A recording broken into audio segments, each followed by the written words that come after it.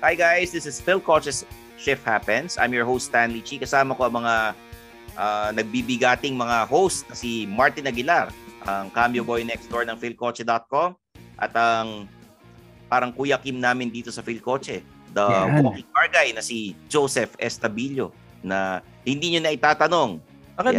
Bakit nagbibigatin? Bigla akong na-conscious tuloy sa sa timbang ko. Naman sa bigating kasi kayo pagka nasa car industry. Yun diba? At syempre, para naman malaman din ng mga yung mga listeners ng Shift Happens kung paano tayo kumikita. Baka mamaya sabihin na nagtitrip-trip lang tayo no? Para lang mas maintindihan nila. Inimbitahan ko ang media skills team ng Philkotse. Ito, araw-araw nag-good morning. Walang araw na hindi nag-good morning ito. Minsan nga gabi na nag-good morning pa rin to Teddy Cruz III and ang kanyang kasama rin sa media sales team na si Mark Cunanan. Hello guys. Hello. Kumusta po? Good morning. Good morning. Yun, sakto. Good morning nga. Yun, sakto na yan. Good morning. Yung mga Shift Happens sa Spotify and Apple Podcast, minsan walang oras ito minsan hapon nakikinig sila sa gabi. So, eto habang nagda-drive or nasa bahay kayo, pwede kayong makinig sa amin. Teddy Cruz, tatanungin kita, paano ba kumikita ang Philkotse? Isa dyan yung syempre sa media sales kami ni Mark. Nagbebenta tayo doon sa website natin ng mga banners. Mayroong mga branded content natin. Isa yun sa mga binibenta namin ni Mark. Tapos syempre, dahil ang sikat nating YouTube channel, kasama yan sa ino-offer natin sa mga brands para maki-ano sila sa atin, maki-share ng audience. Kumbaga yung merong audience ng Philkotse, sinishare natin sa mga partners natin. So from there na ma-monetize yun. Okay. Sige. Si Mark naman. Sir Mark, ito galing sa iba't ibang industriya sa print, sa Philippine Star, nag-Business World pa to. Ang dami ng dinaan ng ito. Ang dami dinaan ng Marami ng dinaan ng motoring journalist. Depende. May dinaanan siya mga motoring journalist. Kasi nagtataka ako, yung mga motoring sila hindi tumatagal, pero siya tumatagal. Dun sa kumpanya, di ba? Oy, parang motolite pala to si Mark, pang matagalan. Yes. Pwede. Love you long time. Ito wine-welcome namin kayo sa Philkotse. Mark, welcome kasi ilang araw pa lang ata si Mark no? 'Di ba, Sir Joseph and Brother Martin? Oo. Pa lang, tawag nito, neophyte. Parang kakapalo pa lang Oo. Palong-palo na yan. Technically second day today. Yun, second day. Pero mo, second day, naka-guesting ka na kaagad. Hindi kami palong-palo na nga. Hindi kami nag-guest ng kung sino-sino rito Uy, salamat naman. Ang pataas ng stock. Nag-guest ka rito, ibig sabihin, may pangalan ka. Yung mga naging guest natin nakaraan, Martin, di ba si si Renz Bangsil. Oo. Si Renz Bangsil. Cholo D. Mga dating host si Renz, yan. Tapos si Cholo D naman, host si pa rin Renz talaga. Yan. Teka, ano bang pag-uusapan natin ngayon? Yan ang magandang tanong. Yung tinatanong natin si Mark, paano kumikita ang Philkotse? Half up lang. In addition dun sa kalahati lang ikwento nyo. Okay. In addition dun sa todo. Sa sinabi ni Teddy kanina, of course, kami sa media sales team, there's actually two groups, the listing and the media sales group. So, si Philkotse, kumikita din siya sa listing, auto listing. So there's a different group handling it. Yung group namin specializes on different partnership points. Pinanggit na ni Sir Teddy yung banners, content, videos. Actually, maski willing kami explore basta may budget si client. Kalad-karin naman kami sa media sales team Yeah. Ganon din ang content team natin, balita ako rin.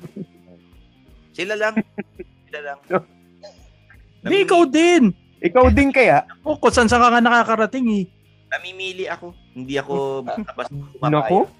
Stanley, pwede ba natin i-branding yung butones mo habang buwababa? Gari unang butones. Yun nga. sponsor. Alam mo Kasama ba yun? Alam mo kung bakit nakabukas yan? Para may mag-sponsor ng kwintas sa akin. Pintas. Hindi, pwedeng tattoo na lang sa dibdib. Branding. Habang lumalabas, oh. Hindi ako nagtatattoo eh. Takot ako sa mga ganyang karayom na yan. So, Pwede tarpaulin na lang, tarpaulin. hindi rin ako nagaganyan. Ingat ako sa branding ko eh. Sorry. Pero lang. bukod sa yung mga ganyang listings, ano ba yung mga ibang pwedeng pagkakitaan ng Philkotse? Halimbawa, gusto nila mag-sponsor sa podcast natin. Binibenta nyo ba tong Shift Happens? Yan ang pag-uusapan ngayon. Umpisa na ngayon na gumagawa na kami ng pwede nating paano nating mga partnership with your podcast dito sa Shift Happens. Pag-usapan lang namin ni Mark kanina yan eh. Actually, marami kahit sabi nga ni Mark, kailangan natin maging creative. Pwede rin mangyari na yung mga live streaming na shows. So kaya virtual launches, tayo mag-host ng virtual launch sa mga kotse, yung partnership with other brands. Pwede nga sa mga beer partners, mga ganun tipo. Kahit actually pwede. Parang yung sumasayaw-sayaw si Tito James, Sir Joseph, nakita ko. Nasa TikTok, sumasayaw si Tito James. Nag-host ng launch ng mga sasakyan, di ba?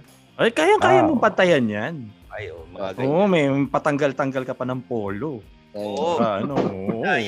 Tatanggalan pa ng polo eh.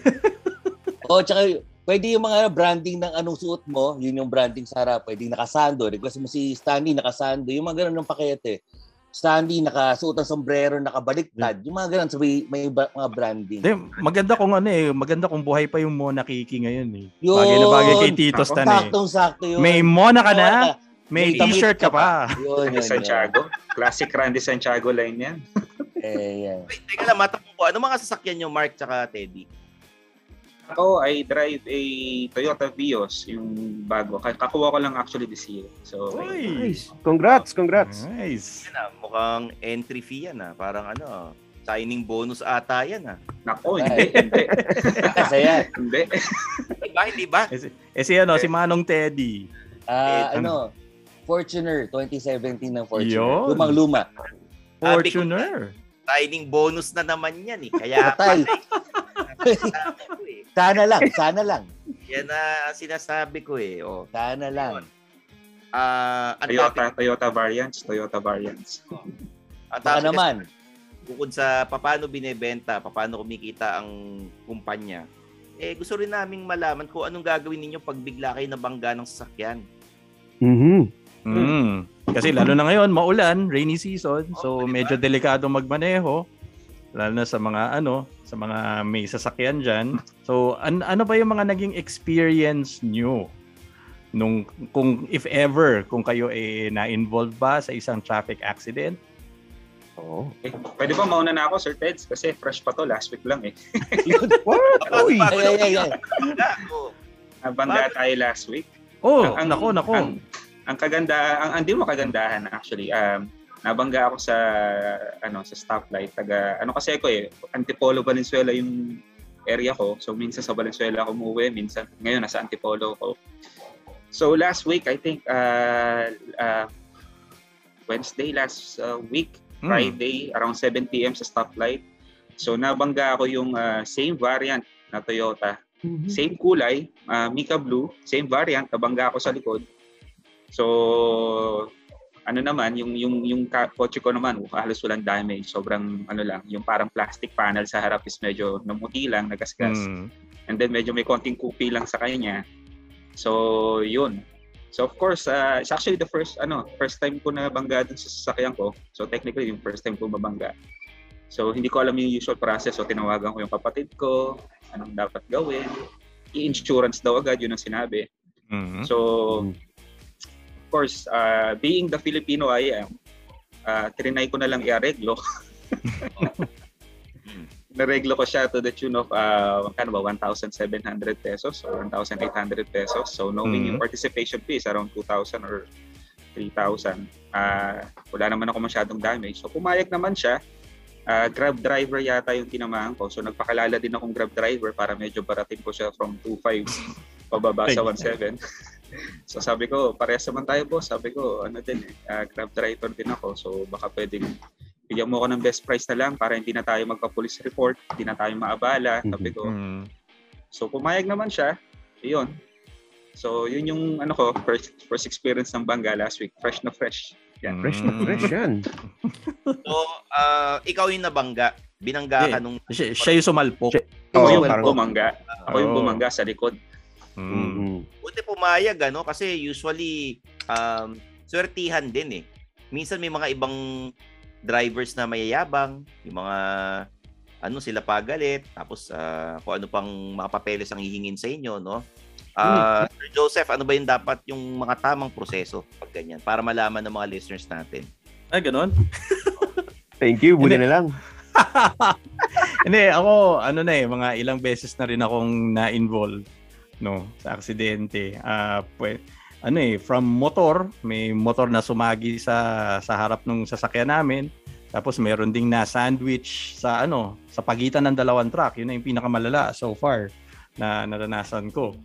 Pero in almost every instance, no, usually ang SOP niyan is una, pag ikaw ay na-involve sa aksidente, huwag niyong gagalawin yung sasakyan. Okay. So kung ano yung pwesto ng mga sasakyan at the time of the accident, huwag niyong gagalawin. Bakit? Kasi importante yan na makita ng investigador kung ano yung posisyon ng mga sasakyan. Makakatulong yan sa investigation nila. Okay. So pangalawa, habang siyempre hindi niyo gagalawin, hintayin niyo yung dumating yung traffic enforcer. Kumustahin niyo yung occupants ng kabilang sasakyan, kung ba sila, nasaktan ba sila, are they in need of medical attention, kasi kung priority yon, syempre, 'di ba? Buhay ng tao yung pinag-uusapan natin. So if there's anyone in the other vehicle who requires medical attention, tumawag kayo ng ambulansya or seek out any means para maidala siya sa ospital. Tapos kung wala naman, you can exchange license information with the other driver. Magpalitan kayo ng contact numbers. If possible, since lahat naman naka-smartphone na yun, you can take a picture of the other driver's license, para meron kayong kopya, meron kayong file nung information niya. Tapos pag dumating na yung investigator, yung police or yung traffic enforcer na titingin dun sa aksidente, ikwento niyo sa kanya yung pangyayari, yung apprise him of the situation. Tapos eventually, i-instruct niya kayo to bring the cars sa presinto or sa traffic center or anywhere. Basta ma-clear lang yung traffic. Basta this will be done after nag-conduct na ng documentation yung traffic investigator, na kumuha na ng pictures, kumuha ng statement. Tapos pagdating sa presinto, you will be asked to accomplish a police report.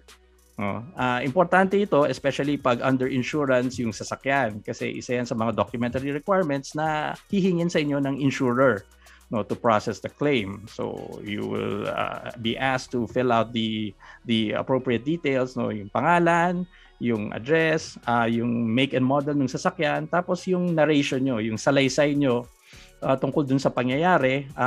In some cases, they will also ask you to provide a sketch, kung ano yung itsura ng mga sasakyan at the time of the accident. Ayun. Tapos sasabihin sa inyo ng investigator, tatanungin kayo if you're willing to settle with the other party. Ayan. Ayan, nasa sa inyo na 'yon if you want to settle or not.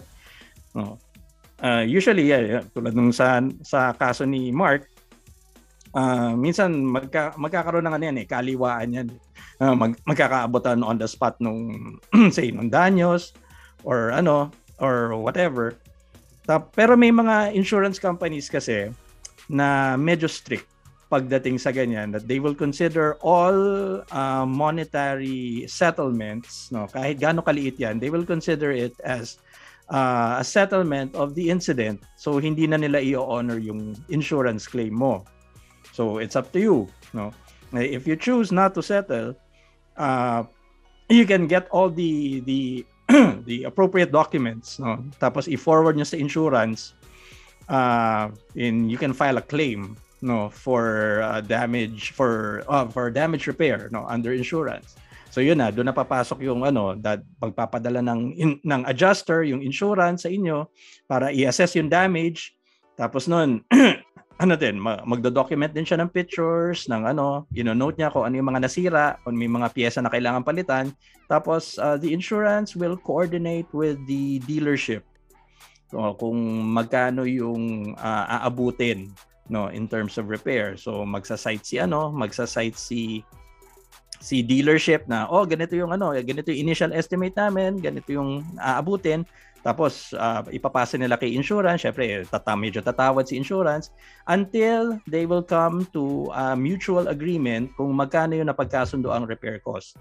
Tapos after that, hihintayin niyo yung piyesa na maging available sa kasa, and pag dumating na, tsaka natatawagan yung vehicle owner na sige sir, dali niyo na yung sasakyan sa kasa, andito na yung piyesa, pwede na nating umpisahan yung insurance repair.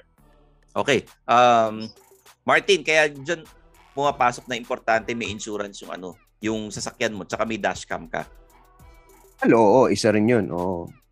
Kasi, ganoon naman talaga pag may sasakyan ka eh. Maganda kung may insurance ka, lalo na yung sinabi natin nung nakaraang episode, yung comprehensive insurance, di ba? Oo. Magbabayad ka ng mas mahal, pero mas okay kasi yung meron ka, tas hindi mo kailangan, or yung kailangan mo, gumalaw tuloy yung mic ko, kailangan mo, tapos wala ka. Diba? Parang mas mahirap yun eh. Wala kang mabubunot eh. So, okay na yun. Bayad ka extra, ganun. Pero mahabang proseso talaga eh, di ba? Pagka nabangga eh. Mahaba talaga eh. Sobra. Yan. Pero kasi, pag at least with the insurance kasi, hindi mo na kailangang alalahanin yung paghabol eh. Sa kung sino yung nakabangga sa'yo. Kasi usually, pag kayo lang yung nagsettle, minsan eventually merong lilitaw na issue na naman, o magkakaroon ng disagreement, or if you try to go after yung nakabangga sa iyo, minsan hindi mo na ma-contact, or kung ano na yung delaying tactics na sasabihin sa iyo. At least with the comprehensive insurance, hindi na ikaw yung hahabol dun sa nakabangga. Kumbaga, they will have to contend with both the collections department and the legal department nung insurer. So, hindi nila pwedeng deadmahin yun. Diba? Oo. Si kapatid na Teddy, ikakwento niya sa atin kung ano yung mga experience din niya sa bangga. Kasi kanina nag-share na si Mark eh. Mm-hmm. Brother Teddy, baka pwedeng i-share mo sa amin yung nangyari sa'yo dati. Yung, sa akin din ganoon din. Nabangga naman ako sa likod. Yung sa akin naman tricycle. Yung parang traffic malabas ng BF. Merong doon, may mga tricycle papunta ng terminal nila. So pagmamadali nila, salupok sa bumper. Usually sa mga ganun, on my end, buti may insurance ka. Medyo malaki nag-dent yung dati kong sasakyan eh. Tapos, siyempre ano ba naman gagawin nung tricycle driver sa akin kundi magkamot ng ulo una niya. So siyempre, instead na doon na papasok yung siyempre, hindi ka na pwede makipagtalo at the same time, pagalitan mo pa, makikikamot ka na rin ng ulo. At the same time, pwede mong hingin na lang siguro, kuya, baka pwede rin punan litrato yung lisensya mo para lang kung re-report ko, ito yung nangyari. Baka naman di na ako pahirapan. Usually, pag ganun kaliliit, kailangan mo na lang ayusin eh. O kaya gagawa mo na lang kailangan mo na lang may tao lang na respondent sa kabila yung bumunggo. Sa ganung kaliit na sitwasyon na ang layo ng police na traffic enforcer sa amin, kinunan ko na lang ng video. This was 3 years ago. Kinunan ko ng video. Tapos sa barangay ako nag-report. Kasi na pinakamalapit kaysa maghanap ako ng nasa BF ako, naghahanap ako ng kusansang police Tapos pumunta muna ako sa barangay. Yung dispatch ng traffic sa amin, wala sa amin. Police talaga na nandun eh. So, sa barangay na lang ako nagsulat ng report ko. Sabay na sinabit ko sa insurance. Ang nakakatawa, syempre, ako pa nga nag-abot sa tricycle eh. Dahil parang syempre sa awa mo, nabigyan ko pa ng 100 ng pamerienda dahil wala raw kinakain, nagmamadali. So, yung mga ganong sitwasyon, kamot ka na lang. Tapos bayad ka ng participation. Tama, mga 2,500 to 3,000 eh. So, yun, gano'n na yung nangyari. Ikaw na yung nagbayad. Kumbaga, ako nagbayad. Oo. Yung iba ang ginagawa, ano na lang, sinasabi na lang na tinakbuhan sila. Nilalagay na lang doon sa police report. Isa yun. Oo, para wala nang matrace na wala nang suspect or what. Or kung sino yung at fault, hindi na matrace. Sinasabi na lang na, ay, tinakbuhan kasi ako eh. So, hindi ko na nakuha yung registration details, yung license details. So, ang problema naman doon, hindi ka papansin minsan ng iba insurance, papatagalin eh. Dahil kailangan hinahanapan eh. So, bagsak mo, sige, magsabi ka na lang doon, mag-invento ka na lang para lang mayroon kami yung file. I-documentary, mga reference na para lang mayroong mabigay sa'yo na makapag-claim ka. Formality lang eh, di ba? Formality. Compliance, kumbaga. Yan. Yung pala yung tamang term. Compliance eh. Pero, due diligence. Yes. Yun ang problema minsan sa atin eh. Parang, kung kumpara mo sa Amerika malamang 1:1 magrereklamo yan. Sa Pilipinas, takot maabala, tamad maabala. Kumbaga, kahabot ka na lang. Parang hayaan mo na nga. Sige, susunod na lang eh. Ganyan.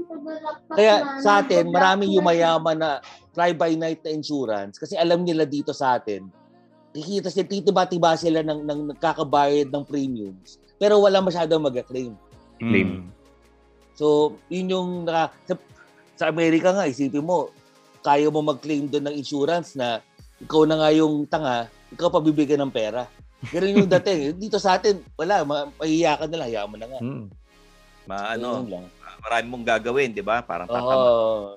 So, talagang hassle pagka nababangga ka ng ibang sasakyan. Pero, naranasan nyo na ba yung nabangga kayo, ayaw niya aminin yung ginawa niyang kasalanan? Tapos nagtatakot pa kayo. Parang natural naman yun, di ba? Number one yan eh. Number one rule yan sa insurance eh. Pag pag na-involve ka sa aksidente, never admit that you are at fault.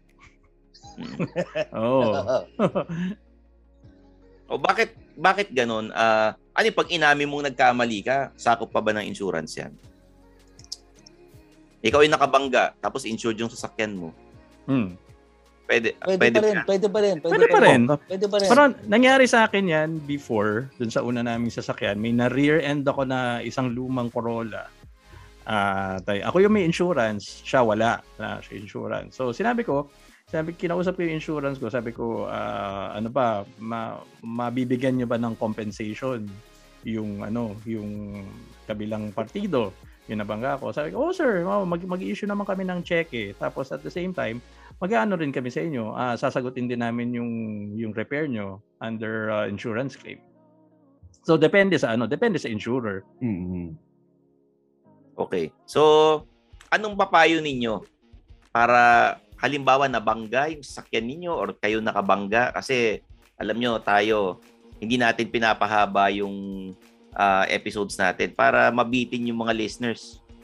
Bago tayo magpaalam, ano yung papayo ninyo kung sakaling nabangga kayo ng sasakyan or nakabangga kayo or hindi pa kayo nakabangga? Ano yung pwede nyo ipayo? Tanungin natin si Teddy tsaka si Mark. Unahin natin si Mark. Fresh yan eh. Siguro sa akin, medyo tinamaan ako sa sinabi ni Sir Teddy. Yung daanin natin dun sa tamang process, syempre. So, kuha tayo mag-file tayo ng police report. Yung sinabi ni Sir Joseph din, of course, very important. Dinitel niya na yung sa isa kanina na take pictures, wag gagalawin yung crime scene. Crime scene ba tawag doon? Crash scene. Accident scene. Yes. Those are the basics. So siguro kung nakapag-join ako dito bago ako mabangga, baka nag-file ako ng police. Sinunod mo yung detalyado no? Step by step. Tama. So yun lang. Yun nga, wag mo takot maabala.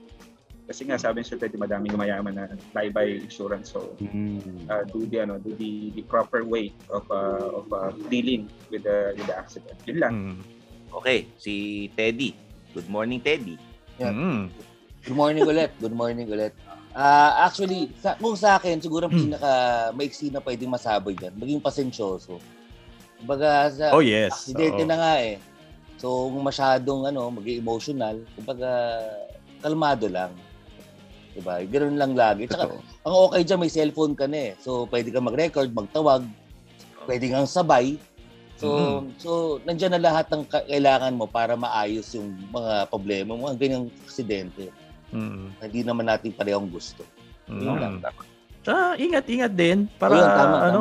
hindi na kayo ma-involve sa aksidente in the first place. Mismo. Maraming salamat sa guest natin na the media sales team of Philkotse. Yeah. Yun, no? Maraming salamat din. And Thank you so much. Maraming salamat at pinaunlakan nyo kami kahit na ganito kaaga yung mga recording namin. Sana nag-enjoy kayo. At naman, salamat.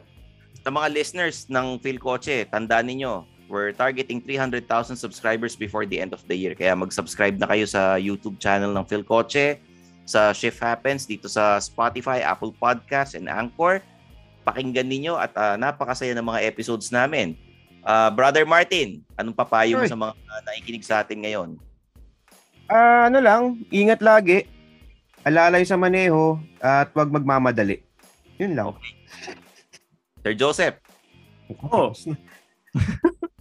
Ayun, nasabi na nila lahat. Ingat-ingat din. At saka pag pag na-involve kayo sa isang aksidente, tansyahin nyo din.